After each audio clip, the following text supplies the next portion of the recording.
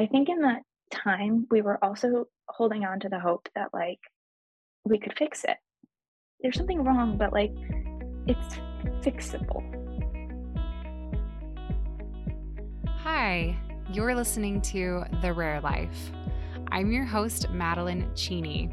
Today I have a story episode with Brianna Christian, who has a 3-year-old son named Isaac with a rare syndrome. This episode is special in several ways. First of all, Brianna is our very last parent that will have both a story and special topic episode, or at least for the foreseeable future.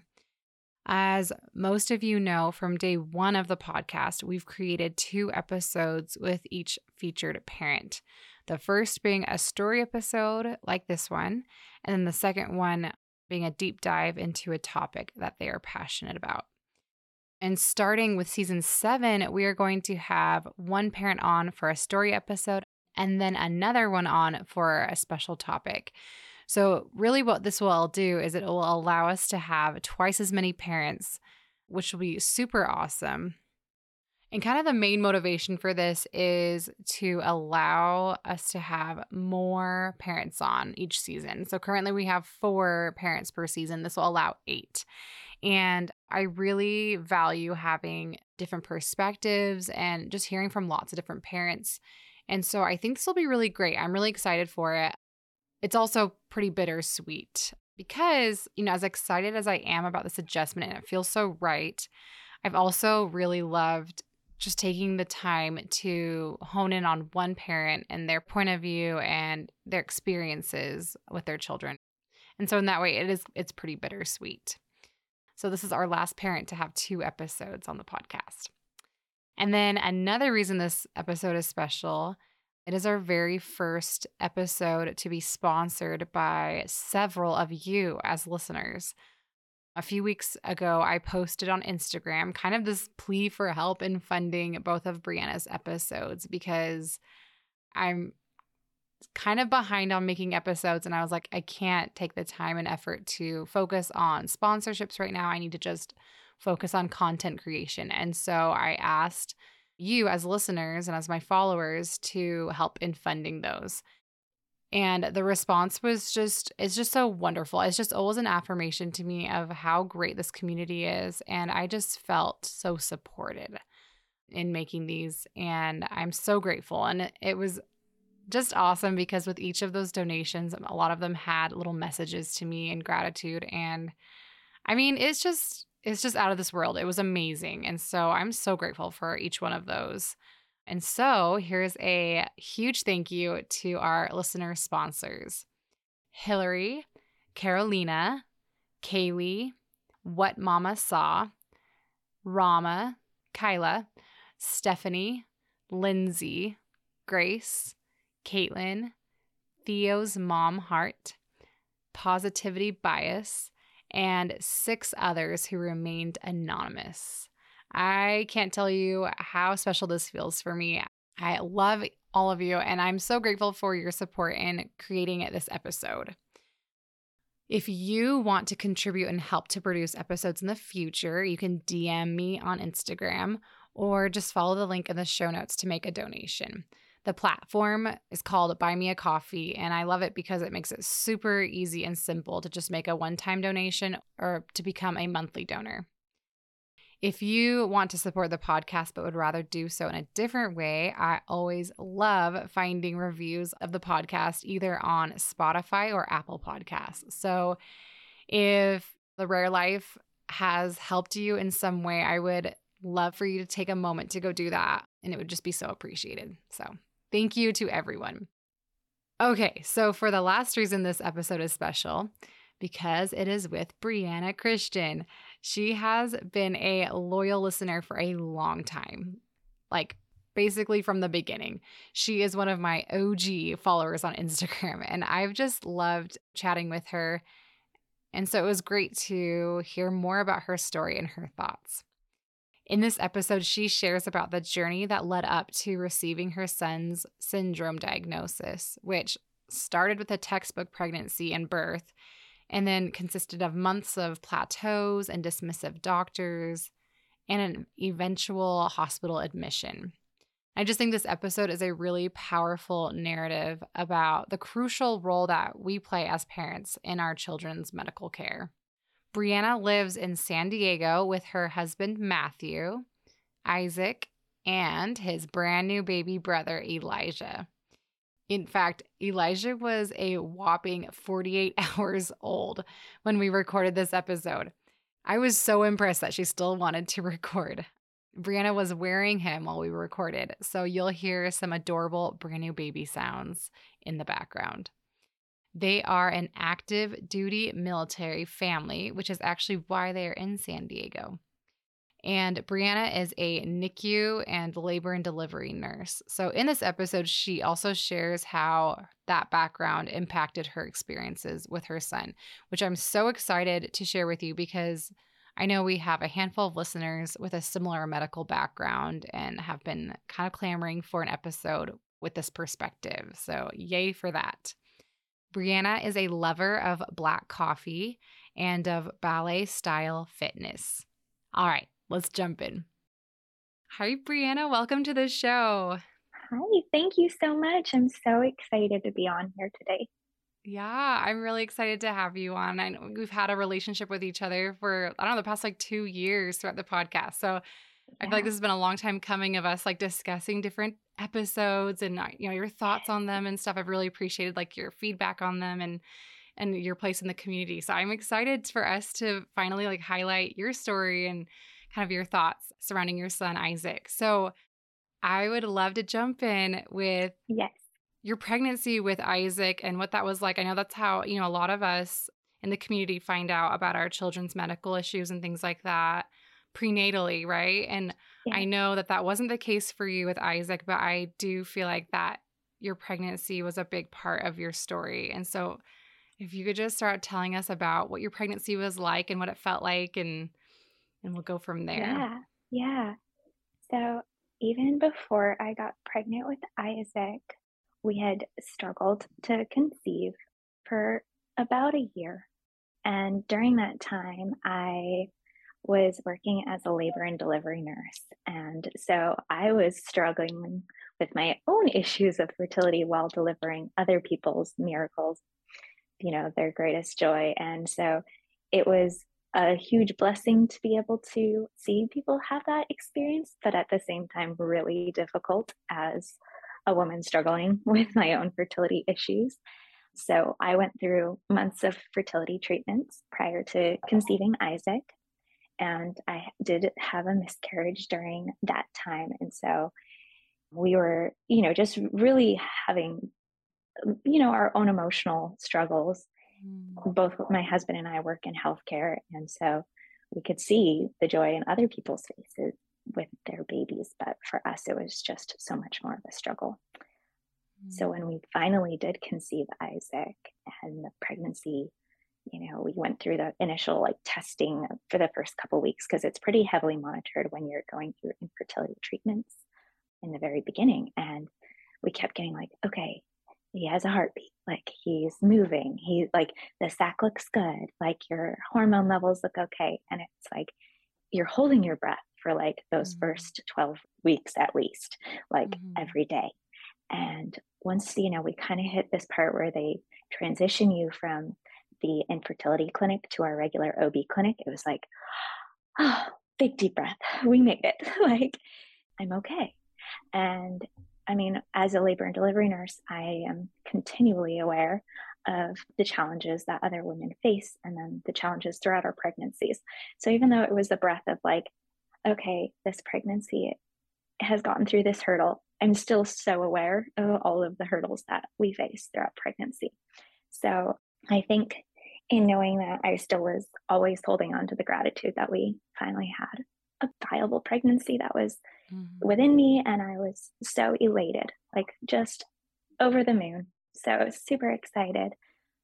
And everything was coming back healthy, which was crazy to me in some ways because I had struggled for so long and we didn't know why. And so it was just like one of those things where when things were coming back, I was like, oh my goodness, I'm okay. Okay, like I'm okay. Like I can accept and like not be so worried anymore.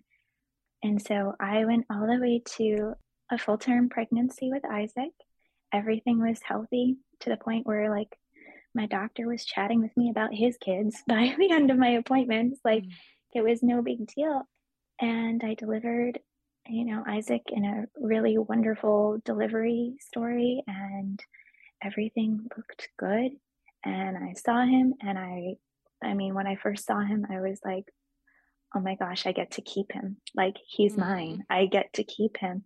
And I remember I was crying, and people were like, oh, she's saying that because, like, she delivers babies. But I don't think people realize, like, I got to keep him because I had lost one. And so this one I got to hold in my arms, and, like, he was going to be mine. And so, Mm. apologize. But it was just a very emotional time for me because I was like, I finally got my baby. And I was just Yeah. like overjoyed. And he was just a wonderful, healthy little baby. And it was so relieving because, as I mentioned earlier, even before I was a labor and delivery nurse, I was a NICU nurse. So I am acutely aware of all of the things that can happen and do happen without any warning to so many of us as women and parents. And so being able to take my baby home pretty soon after delivery felt like this huge blessing. Like I was like, wow, okay. I feel just so deep in gratitude right now because I know all of Mm. the things that other people go through. So I think that's so interesting because I think in so many ways you probably felt like out of the woods, right? Like you were out of the woods for losing him. You were out of the woods Yeah. for like what you thought like for medical complexities or disabilities that you saw, Yeah. firsthand and worked with in the NICU. So I think that's so Yes. interesting that his life started out with just so many like, okay, good. Okay, Yes. good. And Yes. kind of like, okay, we're out of the woods, we're out of the woods. Yes. Only to later, obviously, I mean, like, since you're on the Yeah. podcast, we all know, Yes, of course. you know, later to realize Yeah. that, like, there was other stuff going on. I think that's so interesting, though, that, like, Yes. that relief that you felt. Yes. And it's really difficult, I think, sometimes even now. And obviously with, my second pregnancy, but just comparing like I had these relieving feelings for so long. And now looking back, knowing Isaac's condition, we've just been always questioning like, were we crazy? Mm, What were we missing? And as far as we can understand, science is always evolving, right? But as mm, far as we can understand, there really isn't a significant difference with the children with Isaac's condition and a typical healthy developing child for those first 3 months, as far as like you can observe. Now, mm. biochemically, pathophysiologically, I'm not really sure, and then science is kind of still working on that. But for all of the kids with his condition as well, they probably had the same feelings I did. It's something that I think is really hard for so many of us. It's like Yeah. you feel that sense of relief, and then it feels like when you look back, you're like, was I crazy? Did I miss Yeah. things throughout?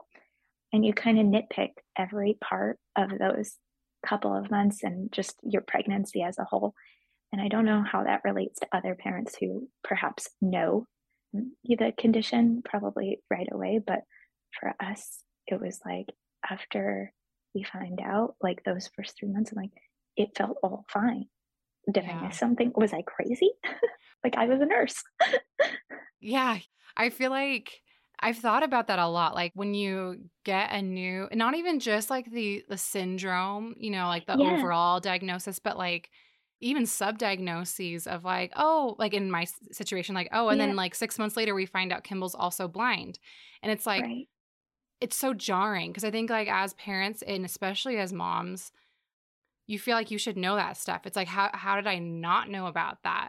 And I think it can feel in some ways like you fail them because it's like, well, if I would have caught that Yes, sooner, then maybe we would have known and we would have been doing, I don't know, XYZ or just like, okay, like I feel like I'm so close to this person. I love them so much. And yet I didn't know this huge aspect of them.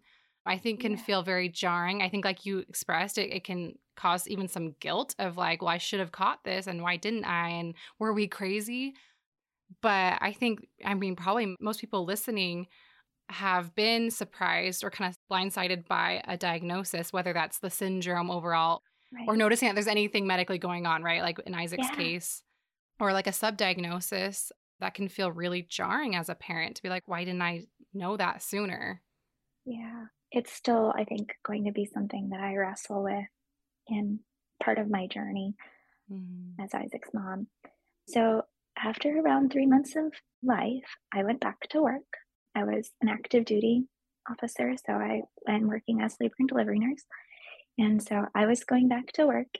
My husband was on continual like mini deployments throughout this time. So we had family come to help us out with Isaac's care. And we assumed life would continue this way for us. Mm. And after the first couple of weeks, we had a normal appointment for Isaac, and he had lost a pretty significant amount of weight. And it seemed abnormal, but my doctor said, well, you just went back to work. It could be that he's not taking as much from the bottle as he would from the breast. And so it's a hard transition for him. So it can happen. So we had a plan to just follow up in a couple of weeks. And then when we went to that second follow up, his weight was still about the same, maybe like 2 ounces up. And he had a little lag with his head control. So for those 3 months, he had been able to like press through his arms. I have pictures of him lifting up his head. I have pictures of him rolling over. And then it seemed like it slowly just decreased, like the amount of times he was doing those things. So it wasn't an immediate, it was just like, oh, yeah, I guess he's not rolling over as much anymore.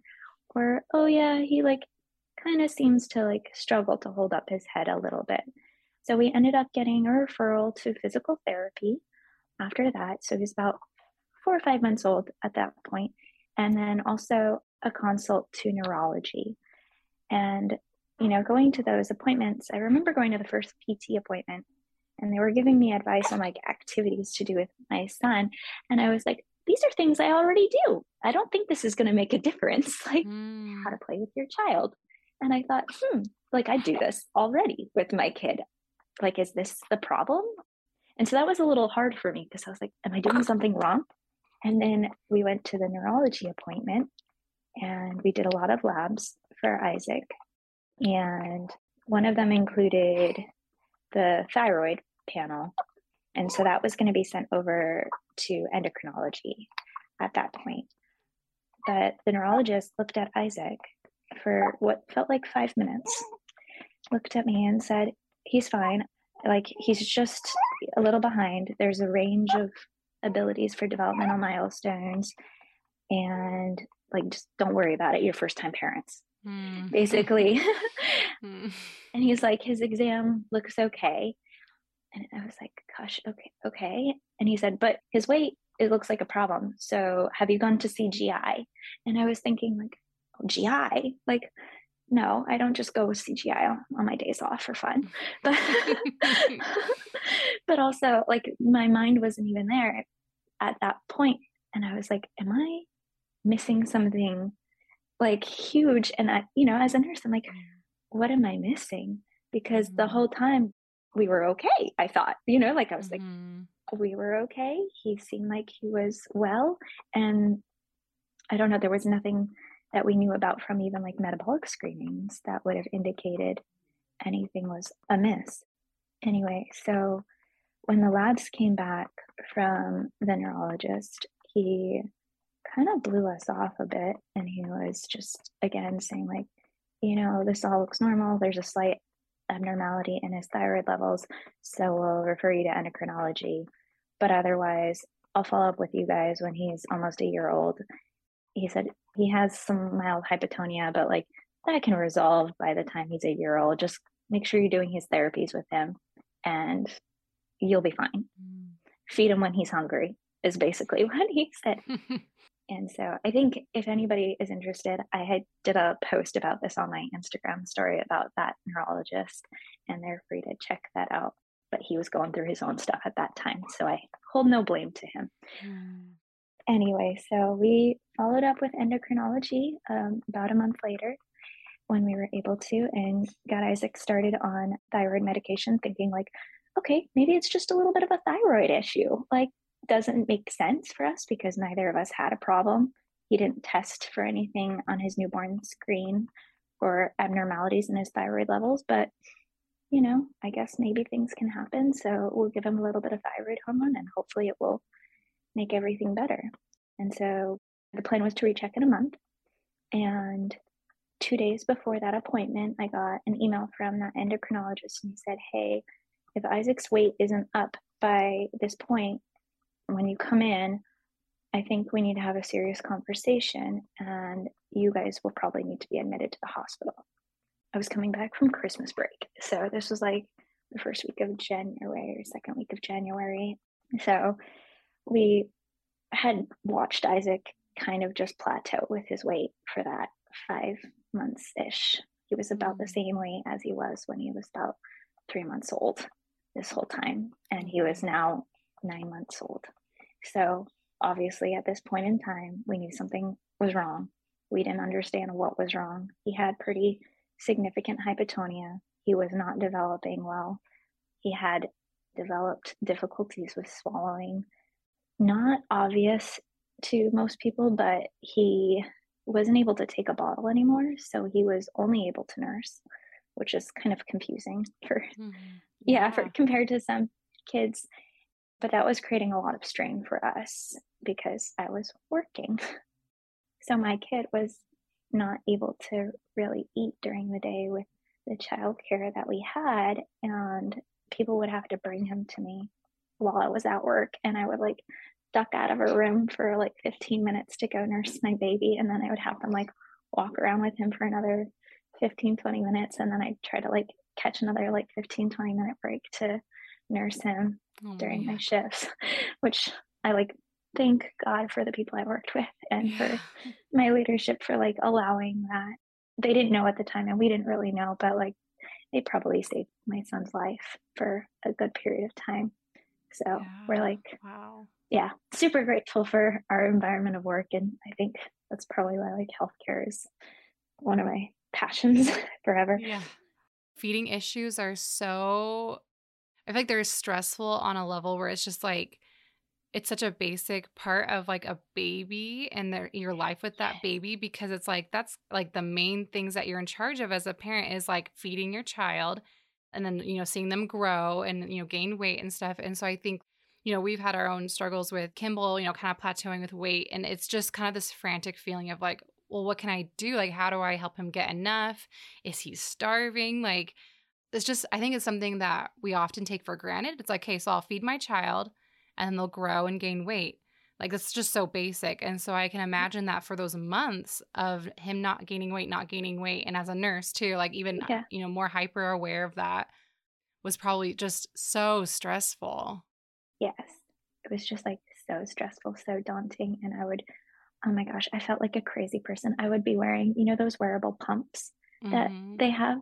I was wearing those like all day while I was working. Mm. So if I wasn't nursing him, I would be pumping like a mad woman, thinking like, oh, maybe it's my supply or, because it's like a Yeah. thing for us moms. It's like, okay, maybe it's something with me.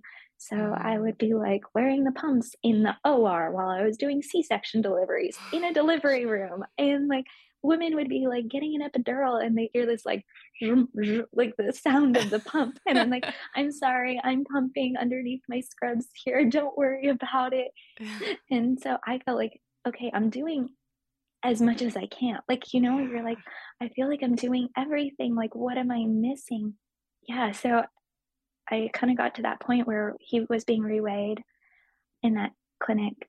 I had kind of just said, I don't know, like, hands up. Like, I've done everything. Like, I've gone through my mind of like what I could possibly do for this kid. And if there was anything we could do on a basic level that was better. And it really was like out of our hands. I Yeah. had exhausted all efforts. And so they said, okay, his weight didn't improve. It looks like the thyroid hormone didn't help him at all with, really his development or his tone. And so they sat us down with a genetic counselor at that point, which it takes about 6 months sometimes in our system to get to see the genetic counselor. So even though we were referred a while back, she wasn't able to see us for an appointment until we had this emergency visit, I guess. Oh, wow. So he sat down with her, and of course, the first thing she says to us, she says, are you and your husband related? I was like, oh, God, I hope not. Are you about to tell us that we are? Yeah, right, exactly. And it was Oh like, my it's gosh. kind of a weird way to start this, but we were like, no, I hope not. We're both Italian, but like, no, I don't think so. Oh my gosh. And so she's like, okay, well, if there's really no chance of that, we'll plan to do a genetic screening workup and we'll admit him tonight to the peds floor and we're going to do like a full workup on him because it's clear that something's happening and it's not improving. And I was like, thank you. Thank you Mm, for finally acknowledging us. And we just were like at our wits' end, kind of in yeah. tears, but like kind of anxious anticipation. And I think in that time, we were also holding on to the hope that like we could fix it. Yeah. Like there's something wrong, but like it's fixable. I don't know. There Yeah. was like, we're in medicine, like we have drugs, we have so many things in the healthcare system now. Like it should be fixed. Whatever Mm. his problem is, like we'll get a solution and then he'll be better. And perhaps that was artificially hopeful. So that's how you were feeling when they were like Yeah. taking you seriously. You were thinking, okay, so good. They'll find the problem so then they can fix it. Is that kind of Yes. what you're saying? Yes. Yes. And I was like, okay, I think I knew it was something like he was missing. It felt like he was missing something in his brain. And I couldn't put my finger on it. But I was like, it seems to all be a neurological issue. And having been blown off by that neurologist, I was like, I think you missed something. There's something here and we're missing it. And maybe there's like a lab, maybe there's like, I don't know, like a multivitamin and nutrient, like, I don't know, something that we're just missing that he needs to have like a switch turned on. Cause it felt like there was a switch. I don't know how to describe it otherwise that wasn't turned on for him because he was there, but it looked like he was struggling with everything he was trying to accomplish, if that Yeah. makes sense. And even like stuff that you'd seen him do before and regressing, which is really interesting. Exactly. That's all like very confusing and abnormal for most progressions of diseases, I think, for some people. So, anyway, we got admitted. We spent about 14 days in the hospital, at which point they attempted to draw labs, and my poor little baby got stuck like 12, 13 times at least. Mm. It was really hard. I mean, we knew they were trying so hard and we had no like ill will towards anyone trying to draw these labs for us. But at the time, he looked pretty ill. Like we knew he looked ill. He was really fragile. He didn't have much tone. He didn't have much muscle mass. He was still smiling and happy though, but Mm. just it was clear he wasn't doing well. Anyway, so the doctors kind of didn't know what to do with themselves because they weren't able to get the labs for so long. And then as they were getting them, everything was coming up fine. It was like the stool studies were fine, the urine studies were fine, the muscle studies were fine. Like everything was okay. And Which I is was like, great, it's great. except it's also not, right? You're like, okay, Exactly. but something's wrong though. We have to Right. figure out what it is. Exactly. Exactly. It's like one of those weird moments where you're like, I'm glad it's okay, but I'm not because something's wrong. And now I Yeah. just want an answer. And Yeah. I'm so confused. Yeah. And so towards the end, it felt like they were kind of giving up on us. And his weight was just kind of like going up slowly while he was inpatient, probably because I was just sitting there nursing him all day and doing not much else. So they did put an NG tube in him to help him with that weight gain at that time. And that was hard, but it was also okay for me because as a Mm. NICU nurse, I was like, we sometimes put NG tubes in and then they come out shortly after, Mm. like it feels Yeah. like a temporary Yeah. solution. And so I was like, I can accept temporary. We're helping him gain weight for right now. He's getting this feeding tube. It'll help him have energy so he can eat more. Yeah. Yeah, like I can accept this as a mom, as a nurse, as a temporary solution. Yeah. So we put that in and I could manage that easily. And so we were feeding, I was still nursing him, and then I was feeding him through that NG tube afterwards.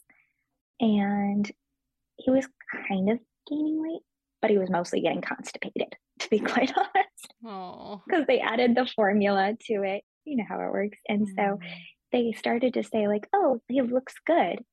He's starting to gain weight. And I was like, I don't think he's actually gaining weight with this extra food. I think he's just full of Just poo. holding on to it, right? Yeah, Yeah, he's it's like still holding on. all in his Yeah, body. I was like, Oh. I don't think this is help. Like, I don't think this is it. And he wasn't really like improving any of his other symptoms.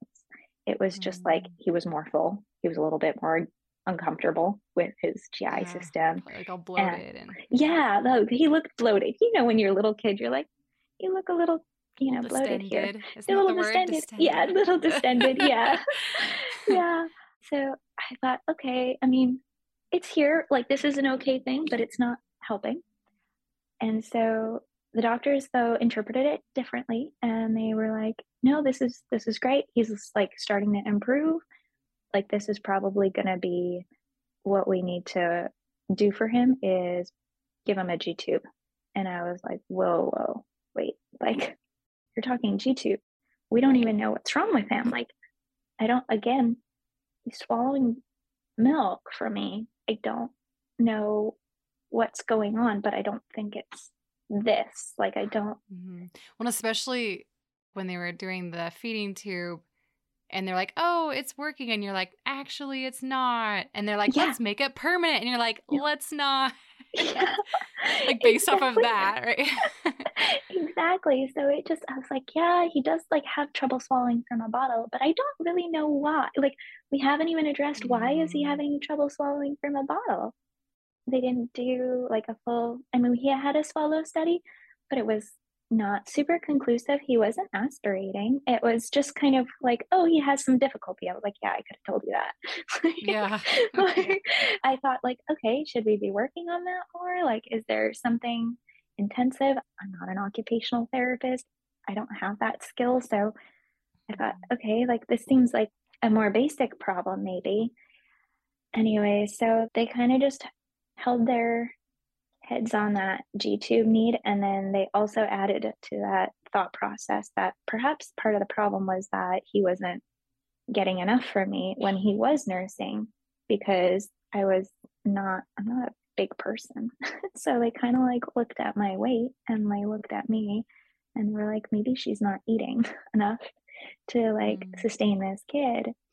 And I think that was like really harsh. Like, that was one of the yeah. hardest moments because, as I was saying before, I was exhausting myself as a mom trying to like provide for my kid. And I was eating a lot. I had already had those thoughts of like, am I not eating enough? I'm like, you're 5 months behind me. I've already Yeah. like thought about this. I've tried to eat more. I know all the things about milk supply, and Yeah. I've been working on that. So I think that like became one of their prevailing theories though, and that was really hard as a nurse and the mom of this child who was suffering and not doing well to have somebody kind of say, well, it's probably still something you did in Yeah. that way. Because I was like already holding on to so much guilt and so Mhm. much shame as a mom, as a nurse, thinking, how did I miss something Mhm. that's so big? Anyways, Mhm. we went home with the plan to come back for a G tube because my husband and I decided, like, we'll allow this to happen. And an NG tube is hard to maintain for long periods of time until we have an answer. So we went back and we got a G tube in, and I bawled my eyes out like a baby. Because at that point, that was like his first like actual surgery, right? Like he'd never had Yes, anything like that. Oh, yeah. yes. And it felt like real. Yeah. Like, this was not getting better. I think that, like, Uh-huh. during the hospital stay too, it was like, this isn't going away. This isn't Yeah. getting better. It's not simple. It's getting worse and it's getting scarier with nothing coming back as anything, you know? Yeah. And like going back to like when he initially had that NG tube placed, through his nose, Yes. where you said, oh, good, it's just temporary. Like that was the Yeah. comfort you were giving yourself. Like, it's Yes. okay. It's not going to stay forever.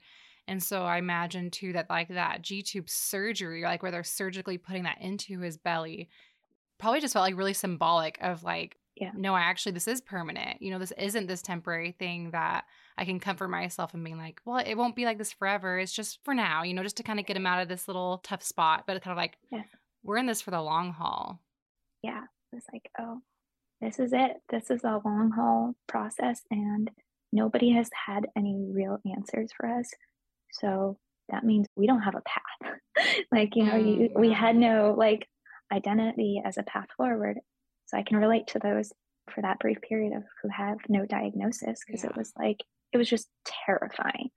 And you're living day by day, kind of just in this weird daze, like outside of the world, outside of reality. So our genetic results took about 6 weeks to process at this time. And just to give everybody a little sense of awareness, we were admitted for that G tube in February 2020, and the labs were drawn in January of 2020. So, yeah, you guys know where we're going. That's good timing, right? Yeah, such good right timing. before the end of the world. Yeah, exactly. Such good timing. I will say, around that time we were inpatient in the hospital, or like even a couple days before, I had looked up on NIH some of Isaac's symptoms, and I did have an idea of what I thought his genetic condition was, and it was what it is. Wow. And it was one of those things where it's like I found out at like 1 a.m. or 2 a.m, when all good thoughts happen. Yeah. Oh my gosh. And I remember going to my husband and saying, I think I know what Isaac has, and I don't like it, but the kids are smiling, so I think we'll be okay. We'll be okay. Not knowing what that really meant, but just seeing pictures of kids smiling, I guess, just like made it a little easier for me. Anyway, so we got the call on March 25th, 2020, that Isaac's genetic results came back, and they had one letter shift on a gene for MCT8 deficiency, or Allan-Herndon-Dudley syndrome. And they kind of explained to us what that meant. And at that time, I had already known. I was like, yeah, I know what this is. This is what I thought it was. And she was like, well, I'm not really sure. We need to like reconfirm, because the chances of this are so low. Yeah.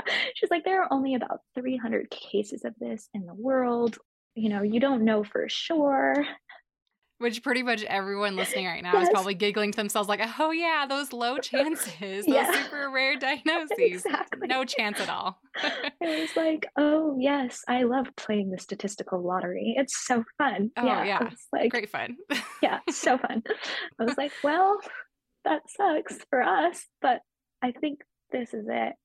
That's something that I've like noticed in your story, like throughout, is that kind of instinct that you've had along the way of like, no, I know something's going on with this. And then they finally confirm, oh, you're right. Yes. Oh, I know something's going on with this. And then they confirm you're right. So I bet by this point, I mean, I don't know. I guess I'm putting words in your mouth, but it probably was kind of like, no, I'm getting used to this whole, like, you tell me one thing, but I deep down inside know quite differently. Yeah. And I think it's that mommy instinct that we all have, where it's like, we know our children. We don't know all of the science words. We don't know all of the terminology for things, but we know something. Mm-hmm. We have that innate knowing about our children. So they gave us that call. And once she hung up, my husband and I just kind of looked at each other. We found out I was a carrier of this genetic condition, of course, in like 5% of my cells. So I was like, that's sucky. Wait, 5% of what? 5% of my cells carry it. So I'm a mosaic carrier of this X-linked condition. It means there's like a 5 to 25% chance that I can pass it on. Oh, wow. Yeah. And she's like, but we don't really know how much prevalence you would have in your eggs. So you like might pass it on to all your offspring, or you might not. So I was like, oh my gosh, this is all sorts of inconclusive. Oh, So at that time, my husband and I looked at each other and I was like, this mean I can't have any more children? Like, I know you've talked about this in other episodes, but I'll just say, like, I had those thoughts. I was like, oh my gosh, I can't have more children.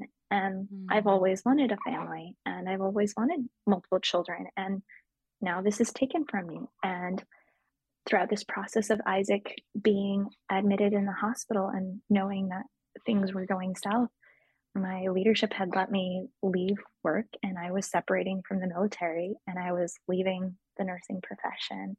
And mm. so that week I was separating from the military. Oh my And that gosh. Friday was like my last day. And so I felt like I was losing everything. Yeah. That phone call just felt like you have your precious baby is no longer well. Your life plans are no longer in your hands in that way. And your career is done. And just like all of these things. And I was like, oh, okay. So that's a lot. And that was that one phone call. 5 minutes later, my husband got the call that they were going to be deploying for the COVID stuff. So he was going to be on a ship for longer than we had anticipated. And they had to sequester or kind of isolate together starting that Sunday. Oh, wow. So we got the call on a Wednesday, and then he was going to be gone for a known period of time starting on Sunday. Oh my gosh. And so after like he got that call and he had to make the arrangements because he was the doctor of the ship that was going to be planning all these COVID precautions, he didn't get a chance to like have that process for himself because he had to now focus on COVID. And so then I was just with our baby, with our Mm. child that we didn't understand what to do with. And we didn't really have a way forward, I guess, for it. And it was just heavy. What was your thought process? Like, what did that feel like? It was the most surreal, like unnatural feeling I can possibly imagine. It felt like the whole world had just like stopped. But like other people were experiencing, but I was just in this like holding place of I don't even know what to do, like at all. I just felt Mm. frozen, I suppose. That's probably a good way of saying. Like I felt frozen and so unsure. And I was like, how did this happen to me? Like Yeah. all of this, like all of it. This was everything kind of crashing down all at once. And it felt, I guess, both really terrifying, but then also I held on to this thought like, there has to be a reason. Like, there has to be a Mm. reason that everything is falling apart in this very beautiful tragedy. Yeah. And hopefully, I mean, I'm pretty religious, but like, I was like, I feel like God is pruning me very strongly here. Mm. But I was like, okay, I am being humbled, and that's awful. It sucks. But Mhm. hopefully, it's going to do something good for the world somewhere. So did Yeah. that feeling of like having that hope of, okay, this sucks, like all of this just sucks, but like there has to be a reason behind it. Did giving it meaning in that way help you get through it? Like, do you feel like that's what Yes. sustained you? Yes, most definitely. And I will say that that feeling, that knowing that we've had has sustained us throughout every part of this process Mm. and of this journey that we've had with Isaac. And I'm very grateful for that because there have been so many scary decisions, as I know many of us all know in this community, where there is really no right answer. Yeah. It's like you're going with your gut and you're hoping that gut is okay and like on the right path, but you are going in uncharted waters and there's no evidence-based practice on like what the right step forward is. And so you do rely heavily on whatever faith, whatever hope, or, similar understanding you have. Mm. So I will say I am grateful that in that moment we got that glimmer, I guess, of like there's something bigger. I love that. That leads us into really well, kind of my wrap up question, Yeah. which is, have you seen that? Have you seen like that greater purpose in your life? Do you feel like there are ways that you're like, oh, I can see the good that has come into our lives because of this thing that is really hard and didn't make any sense in the beginning, but do you feel like Yeah. you've had some of that clarity? Yes. And I'll kind of like wrap up the last couple of years with this. So Mm, even though in the beginning, like COVID, we didn't get the same opportunities for like clinical trials because of the world shutting down at that time, when we were able to get into a clinical trial for one of the medications that's available, I posted about it for Isaac, and it was an incredible change in him. I saw his face light up. I saw his body start to work in ways that I could tell he had been struggling with before. And so I shared pictures of like my kid holding his head up, not consistently, but like enough. And it was like, there's hope. Our kids can feel better. And so I felt very grateful that we were able to share that. So I've even had messages from other moms in our community that they saw pictures of Isaac doing well. And so they asked their doctors about it. And then after, we had that medication for about 6 months, we decided to pursue some therapy options, such as vibration therapy for Isaac. And so we bought him a vibration therapy plate to help with spasticity and muscle coordination and some other difficulties with his muscles for him. It helps with just the tone as well. And with that use, he had a remarkable improvement in his spasticity of his legs, so much that the local hospital was really interested in what we were doing with him. And so we were able to present it to him, and then they got one for their hospital. And so then other kids at that hospital are now using that vibration plate and seeing improvements in their muscle strength and coordination and being able to do things that they weren't able to do before. And we just also donated another one to his therapy center that he's at now. And so we're hoping to continue to help these other children, all inspired by my little Isaac. So I guess mm, it's like we get to share these things that help him along the way, and it inspires other parents and other families to see hope for their children, even if they don't have the same condition as Isaac, but perhaps some of the same struggles, so that they can yeah. also experience a little bit of improvement in some really hard symptoms of Mm. managing the diseases. That makes sense. And I think there is something that feels so healing and good to do something to improve the experience for people who are going through similar things, right? Like being like, okay, Yeah, like I would have loved for someone else to, tell me about this, or maybe you're grateful yes, that, how you found out about it and that improved your yeah, life. And so to kind of pay that forward and be like, I'm going to help other parents too to be able to access this thing that's given me hope and improved our lives. yeah, I know I've felt that too. Like even just, I mean, this is like it's different, but like with the yeah, podcast of being like, okay, I wish I would have had this yes, especially in the earlier, the first couple years. And so like to be able to do something to be like, oh, cool. Like, I don't know. I guess it's just this feeling of like each of us yeah, being in this realm or this community and like just doing little things to improve the experience for people who are coming after us, I think feels really yes, good because we know that people were doing that for us and our right, experience is better now exactly. because of what they've done. And so I think, yeah, I love that. Yeah. I mean, it's really sad that we had to go through so many difficult challenges, and we will continue to experience many things. But I think, like you said, it's like we're always so grateful for the people who have paved a way before us, and we hope that we can continually leave it a little bit better for the Mm. people behind us. And even though I would never wish this disease on anybody's child, and I wish I could cure it with anything, I'm so grateful that we've had that opportunity throughout this journey to find ways to still improve life for others along the way. So, yeah, holding on to that piece of gratitude is just so important and so meaningful. Yeah, finding that purpose. I Yes. love that.